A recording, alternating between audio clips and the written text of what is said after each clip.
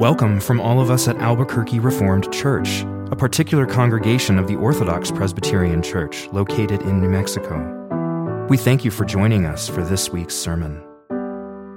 For more information about Albuquerque Reformed Church or to contribute to its ministry, visit abqreformed.org. And now, we invite you to open your Bible and listen to the preached word. Since we have begun to study this Gospel of Luke, we have seen Luke introducing Jesus as the Messianic King. That's how he introduces Jesus. In chapter 1, verse 32, Luke shows us that he will be sitting on the throne of his father David, and he will reign over the house of Jacob forever and ever, and of his kingdom there will be no end. Then we have seen the Song of Mary, prophecy of Zechariah, Simeon, and Anna the prophetess, that Jesus is the one who was to come and bring redemption to Israel and to the whole world. And then in chapter 4, when we saw that when Jesus began to preach, he preached saying the kingdom of heaven is near and repent. So that means in his person, the kingdom of God was coming to the world. Kingdom of God is the rule of God in the hearts of lawless people. That is a primary sense. Eventually that will be political and whatever it is, but kingdom of God in the New Testament is primarily the rule of God in the hearts of lawless people. And in the person of Christ, the rule of God had come in the midst of a sinful and fallen humanity. And his teaching was elucidation of life in the kingdom, and his healings and miracles attested to the truthfulness of his teaching. Anybody could claim whatever they want to claim. It's not difficult to claim. All kinds of prophets, they claimed something or the other thing. But it is another thing to demonstrate the truthfulness of that claim. It's only Jesus who demonstrated the truthfulness of his claim. Now, last time we noted that it was Peter who recognized who Jesus really was, and it was because God the Father revealed that to him. When Jesus asked his disciples who the crowd thought he was, they said some thought that he was John the Baptist, some say Elijah, some said maybe some other prophet, but nobody guessed if Jesus was the coming Messiah. They only looked for a regal figure in history who would fulfill all the royal messianic prophecies in the Old Testament, but they missed passages like Isaiah 53. They just could not see that and understand. They could not understand that. They miss passages in Zechariah, which we just read. King coming on a donkey. King usually don't come on a donkey, but Zechariah says that the king would come on a donkey, and Psalms which speaks about the sufferings of Messiah. So they miss all those passages, but they look for only those passages which spoke about Messiah ruling and reigning. Hence they could not see the kingdom of God in their midst in the person of Jesus, because there was nothing regal in Jesus at that point of time. But then we saw the confession of Peter, and his confession was a major turning point in the history of redemption. It was a major turning point. It was Peter who first identified Jesus as the coming Messiah. It meant that Jesus is the king who was to come and sit on the throne of David.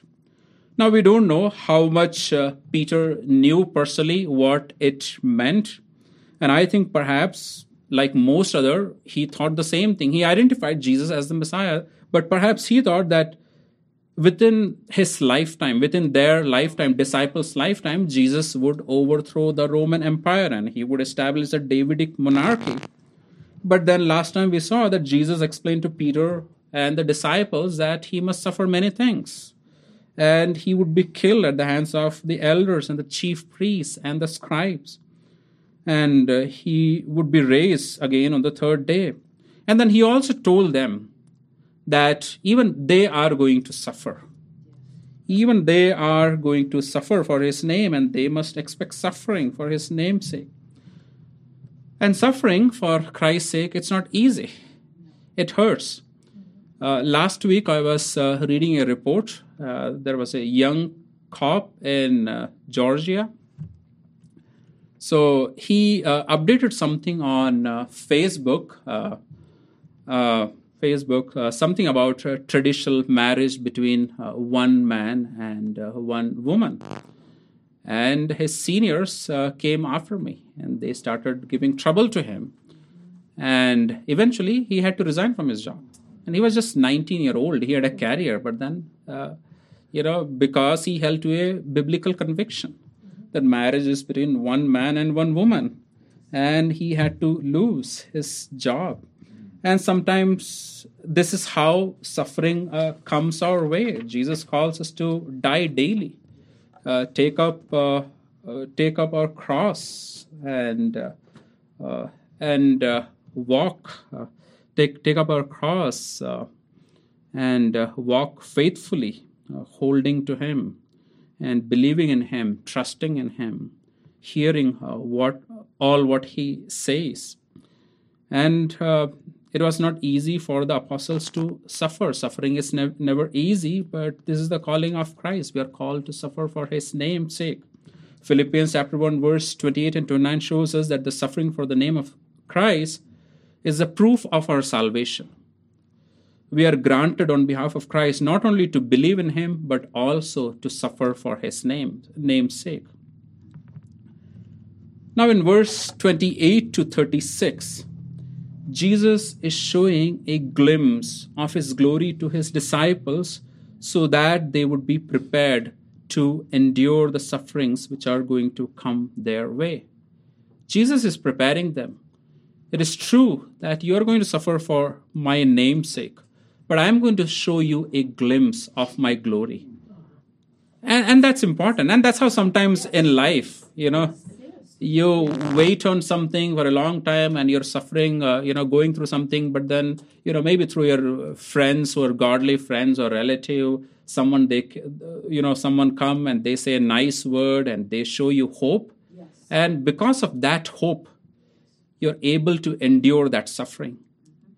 And here, this passage is exactly after the previous passage where Jesus spoke about the suffering and death and humiliation.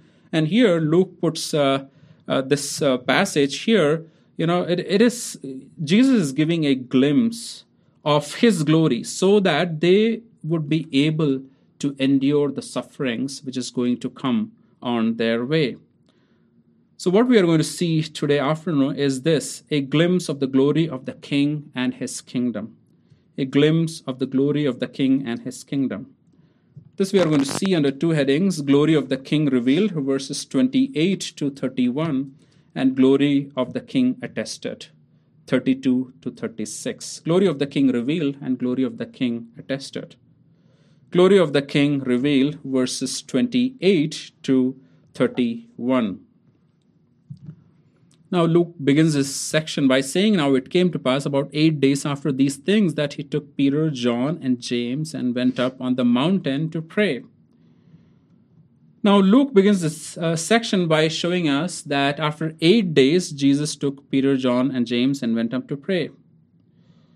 Luke says about 8 days after these sayings, 8 days. Matthew and Mark say that this happened after 6 days. Most likely, Luke includes the day on which Christ spoke about His suffering and the day of His transgression. So 6 plus 2. So Luke most likely includes both of the day. And he speaks about 8 days approximate. He gives us an approximate day. Now Jesus took Peter, John, and James and went up on the mountain to pray as they constituted His inner circle. They were His close friends. They were very close to Jesus.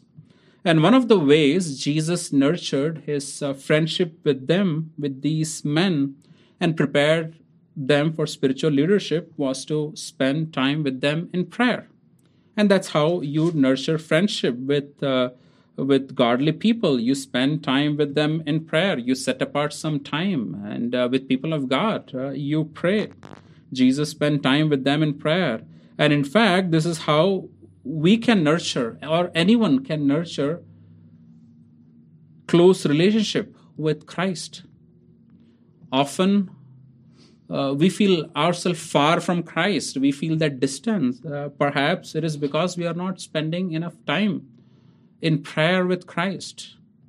If this is your condition, then look at Luke. He has pointed again and again to the discipline, to Jesus' discipline of prayer. Jesus prayed at every crucial moment in his time. Before every major step, he prayed.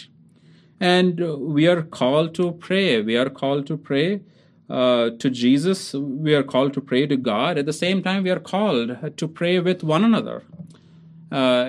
It's not enough that we pray with our brothers and sisters in Christ on Sundays and Wednesday. Even other days, if we can spare some time, we must pray with one another.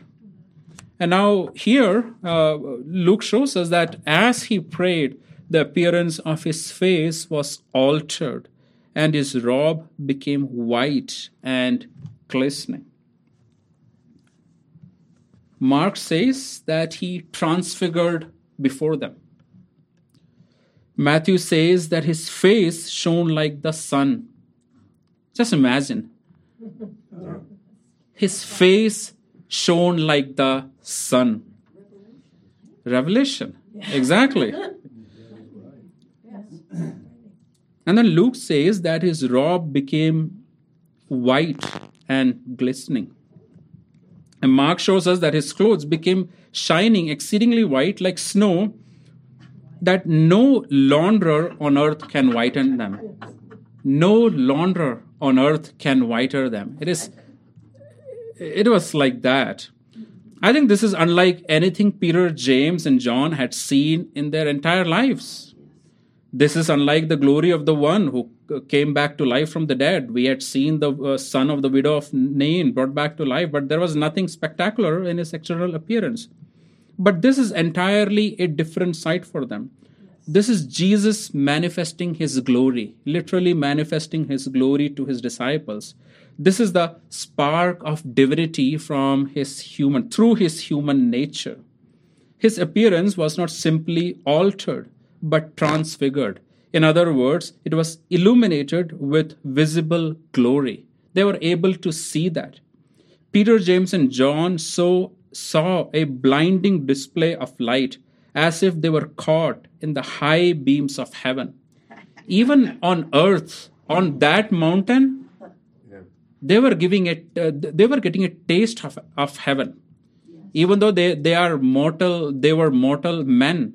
But on that mountain, at that point of time, they were getting the taste of heaven. How does heaven look like? Heaven looked like the way Jesus looked to them on that particular way, or on that particular day.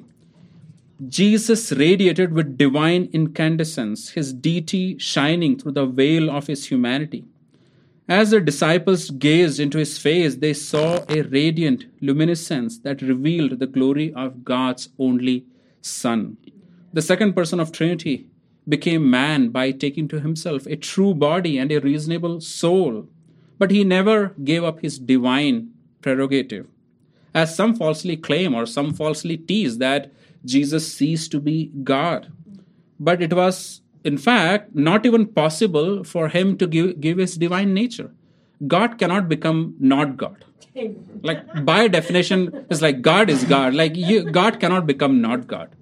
That's right. I think that's a heresy. Some people taught in the past, like God can become like not God. That's just not possible. God cannot become a lesser God. Because by definition, God is God. God is perfect in all his ways, in all his attributes. He is perfect. So it was not possible for him to give up his divine nature. On the contrary, he humbled himself by taking to himself a true nature, a true human nature. All this time, Peter, James, and John saw Jesus in human weakness. Jesus needed rest like anyone else. He felt hunger. And then in Luke 2 shows that in his human nature, in his humanity, he grew in wisdom and stature. They had seen him in his human likeness. After he had told them that he must suffer and even they will suffer for his name's sake, they would have been discouraged. But now they get a glimpse of the King and his glory. Finally, they see the glory of the King. Here is our King, they might have exclaimed. Now they really see who this King truly is. He is the eternal Son of God who has come to establish his kingdom. He is the King, eternal, immortal, and only wise God who has come to tabernacle among his people. Here, for the first time in the Gospels, they were witnessing the majesty of the Son of God. Now, Jesus was not alone on this mountain, but now Luke shows us he was joined by two men from the Old Testament. In verse 30, we see that the two men talked with him who were Moses and Elijah. Now, Moses had died some 1,500 years ago, and Elijah had died some 900 years ago. But here we see that they both appeared in glory with Jesus. What does this show us? What does this show us? That in a sense, there is no true death for believers. There is no true death for believers. There are some who teach that, there are some teach that there is no afterlife after this life, no afterlife.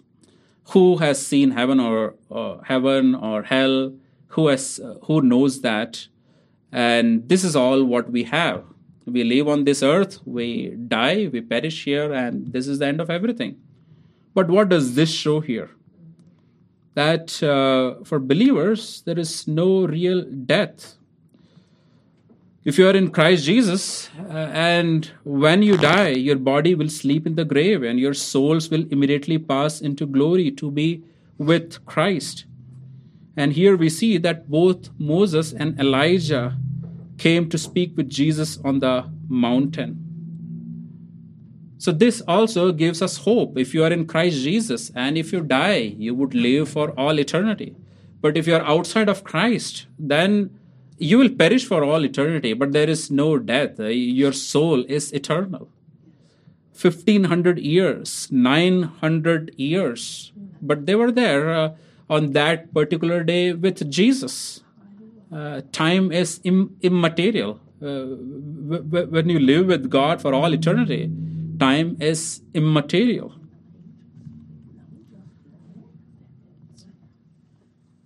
Now here we see Moses and Elijah. Now it is interesting. It is interesting because Moses represented the law. Moses represented the law. And what did Elijah represent? He represented the prophets. And the Jewish people, they represented the whole of the scripture as the law and the prophets. Both law and the prophets testified about the coming Messiah, and now we have here the law and the prophets once again, testifying that Jesus, the Son of Mary, is that Messiah who was to come into the world. Verse 31 shows us that they spoke about his decease, which he was about to accomplish at Jerusalem. Now, this is a very unusual word which has been used here. The Greek word which is used here sounds exactly Exodus. That's how it sounds, Exodus, from which we get the English word Exodus. So here, the two great prophets were speaking about the new Exodus which Jesus was about to accomplish, starting with his death, burial, and resurrection. They are speaking about the death, burial, and resurrection of Jesus. At the same time, with this word, they are speaking about a new Exodus.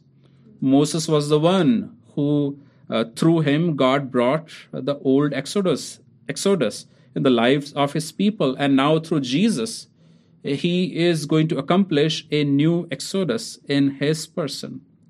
Not only they confirm that he was the one about whom the law and the prophets testified, but he is accomplishing a new exodus in which God will grant a new heart to his people through his atoning work on the cross. And this was also a tangible sign to the disciples that after his humiliation there would be exaltation. This was a tangible sign that after his humiliation there would be exaltation, that after his crucifixion there would be glorification. What we are seeing here is the glory of the King revealed to his disciples. Glory of the King revealed. Now look at the glory of the King attested from verses 32 to 36. Jesus had taken Peter, John, and James on the mountain to pray. And looking at verse 37, we can say that it was the night. Jesus took them so they could pray with them, but it looks like instead of praying with him, the disciples excelled in one thing. They slept. Now this is not going to be the last time the disciple excel in this discipline. No. Even in the Garden of Gethsemane, when Jesus prayed earnestly concerning the cross, his disciples slept. Now it is not wrong for you to sleep, but there are times when you should not sleep. One such time is when a preacher is preaching. When a preacher is preaching. Now, I understand that there is human weakness. Sometimes you might be very weak, very tired. I understand, but one such thing you should not sleep is when a preacher preach. I hope nobody would preach when I preach, but if your body is weak, I can understand. Sometimes you could doze off. Now, when I was young, there was this one church who would go house to house with Santa and a group of people, and they would sing carols and dance. Now, all the kids in the area waited for Santa to come sing and dance, and Santa used to give them chocolates and gifts. And this used to be a big thing for kids. Now, we are grown up, that's a different thing, but kids are kids. For them, is Santa coming on like around the Christmas time, and he would come up with a robe, red color, that cap and robe and everything, and he would dance, and it used to be awesome. But because Santa and his team would begin going house to house late in the night, by the time the last house comes, some of the kids would just sleep off, because it's like by the time it's like 12 o'clock, 12:30 or something like that. And the kids who missed that event, it was a nightmare. For them, it was like misery. Like that's the end of the life. Like their life was hopeless. The next day, when they talk with their friends, it was like it was end of everything. One thing we see about the disciples is that like they sleep at all crucial moments. It's like at a moment when it's like Jesus in his full glory and he is shining and he is glistening. They were like sleeping when they were supposed to be awake. But thankfully, the disciples are not like the kids who miss the Santa. They did not miss this glorious event fully. They did sleep for a time, but they did not miss this event fully. This is their once-in-a-lifetime event. Luke shows us that when they were fully awake, they saw his glory. And the two men who stood with him. Verse 33 reads, "Then it happened as they were parting from him that Peter said to Jesus, 'Master, it is good for us to be here, and let us make 3 tabernacles, one for you, one for Moses, and one for Elijah,' not knowing what he said." I think the disciples were overwhelmed with what they saw. Just a week ago, Jesus had told them that he was going to Jerusalem. He is going to be killed. And even they need to carry his cross. But for disciples, and especially for Peter, this is much better. Jesus is in his glory, and Moses and Elijah are with him. Moses is the picture of one who has died in Christ. And Elijah is a picture of one who is changed in an instant at the coming of Christ and caught up together to meet him in the clouds as he returns in his glory on the earth. Both enjoy the presence of Christ. Here Peter comes up with a suggestion that, Master, it is good for us to be here, and let us make 3 tabernacles. Some commentators say that this was the time of the Feast of Tabernacles. It is that time of the year when Jews lived in tabernacle for a week to thank the Lord for his blessings and his provision during their 40 year in the wilderness. Peter thought that this was a good time for him to make a tabernacle for Jesus and Moses and Elijah. In this way, perhaps all the people will come to the mountain from where he will lead the second Exodus. And this is much better than suffer. So for Peter, he just want to stay on the mountain. We don't know what exactly he had in mind. Mark says that he did not know what to say because he was greatly afraid. And not only Peter, but even John and James were afraid seeing all of this. And who will not be afraid seeing all of this? Who will not be? If you are on that mountain and you see Jesus' face shining like a sun and beams of light emitting out of his clothes, and who will not be afraid? It was God in human flesh standing before them with Moses and Elijah. They were seeing the glory of the living God. In the Old Testament, when Isaiah saw the glory of God, he was afraid. When Ezekiel saw the glory of God, he was afraid. And that's a normal response of human beings. Disciples were afraid because they saw the glory of God on the face of Lord Jesus Christ.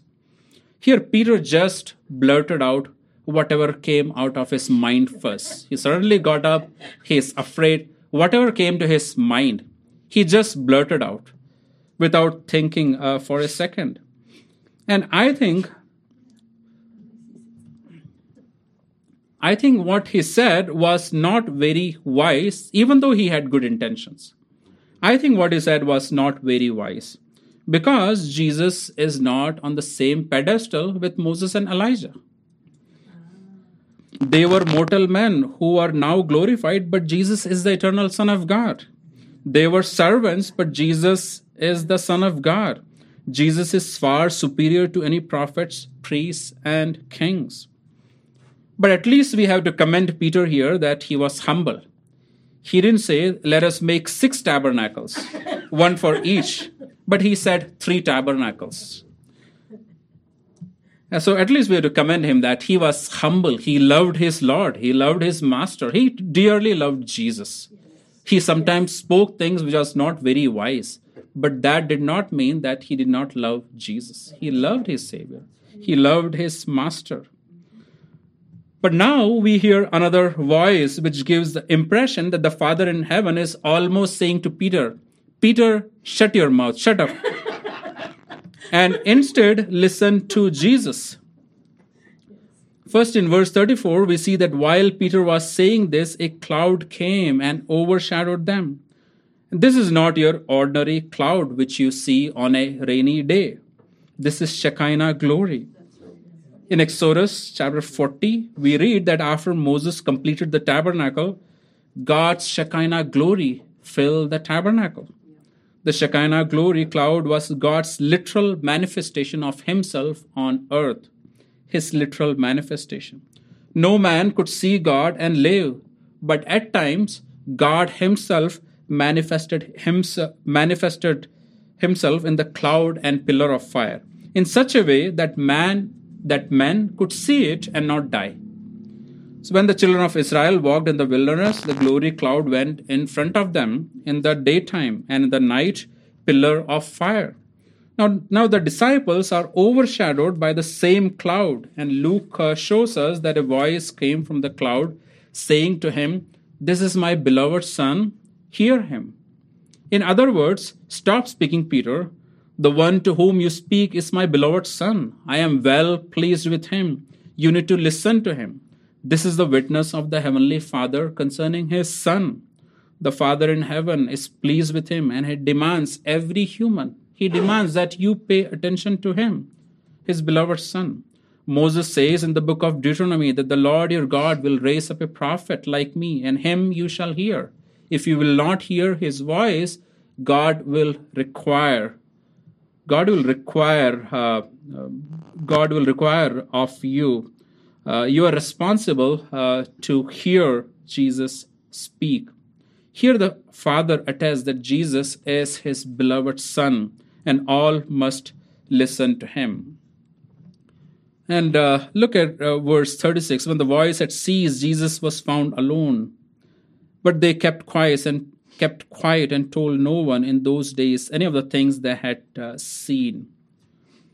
I believe that this whole incident happened for the sake of the disciples so that they believe. Here we see that Peter, John, and James kept quiet concerning this event. Mark shows us that Jesus told them to tell no one the things they had seen till the Son of Man had risen from the dead. Why would Jesus tell them to keep quiet if the message of Jesus had to be spread far and wide? I think that if the disciples had told the Jewish crowd that they saw the glory of Jesus, and Moses and Elijah appeared with him, the Shekinah glory and the heavenly voice, and all attested that Jesus, the Son of Mary, is the Messiah, then they would have prematurely declared him to be the King of the Jews.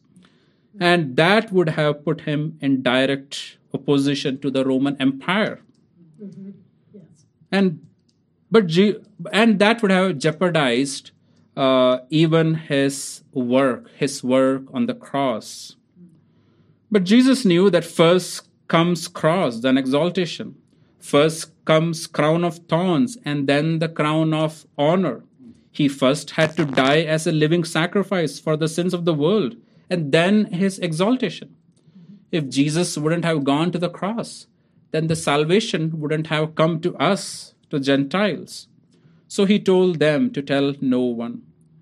But we know that the apostles did not keep this as a secret forever. After Jesus rose from the dead, they freely proclaimed this event.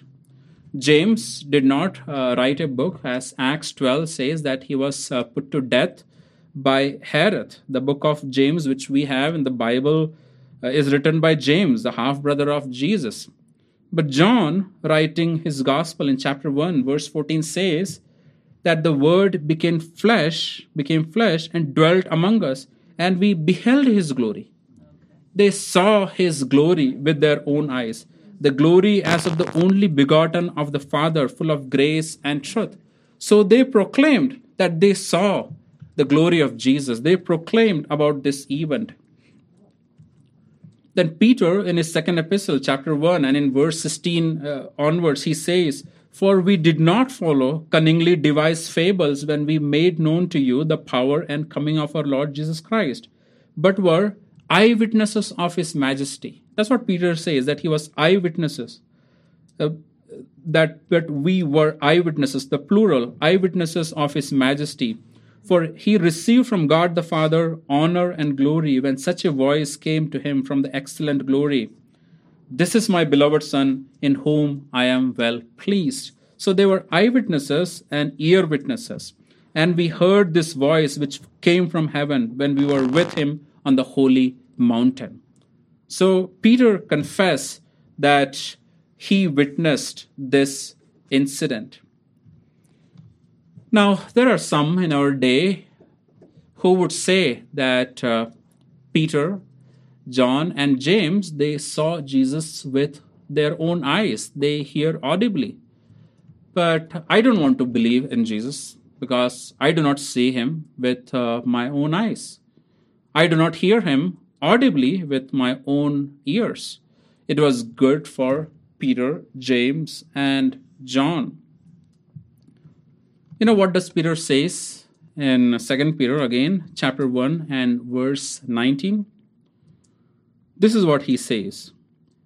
"And so we have the prophetic word confirmed," which also in some other translation it says we also have the more sure prophetic word. So this is what Peter says, that we have more sure prophetic word, which you do well to heed as a light that shines in a dark place, until the day dawns and the morning star rises in your heart. That means what you have in Scripture is more sure than what Peter, John, and James had on that particular day. That was temporary. But God's word is eternal. Yes. So you do well when you hear the word of God, when you hear the word of Jesus. You do well if you heed his word. You must listen to Jesus, all what he says. If he has promised to give you eternal life, then you believe in him. You believe whatever he says. If he has said that he will be with you till the end of the world, then you believe in his word.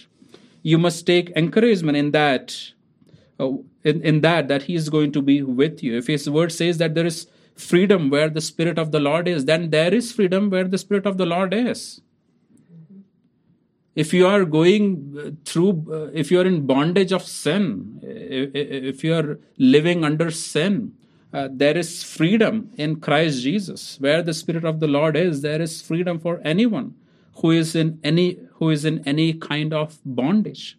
What is Lord telling you these days? What is he speaking to you these days? How are you listening to him? And are you listening to him? The Father says, "This is my beloved Son, in whom I am well pleased," and hear him. So you are required to hear him. And you will do well if you hear his word, and you do well if you obey him. And may the Lord enable you to heed his word as we pray. Our gracious Heavenly Father,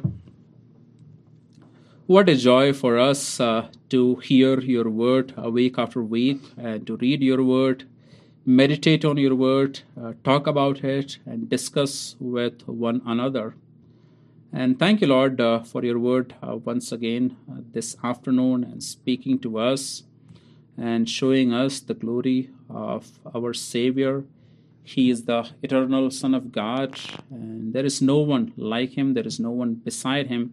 He is the only one, and he loved us with an everlasting love, and he gave himself for our sins, so that in him we are made new. We are brought out of darkness into your marvelous light. Oh Lord, we pray that you would continue to work in us, and we would continue to hear his word, so that we will not perish. We have more prophetic word made confirmed in the Holy Scriptures.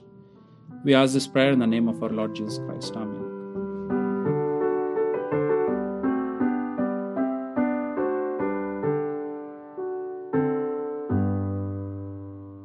Thank you for joining us. If you were blessed by this sermon, we invite you to visit us at abqreformed.org, where you'll find more information about our ministry. We look forward to you joining us again, online or in person. Until then, may peace, comfort, and grace be given to you through our Lord Jesus Christ.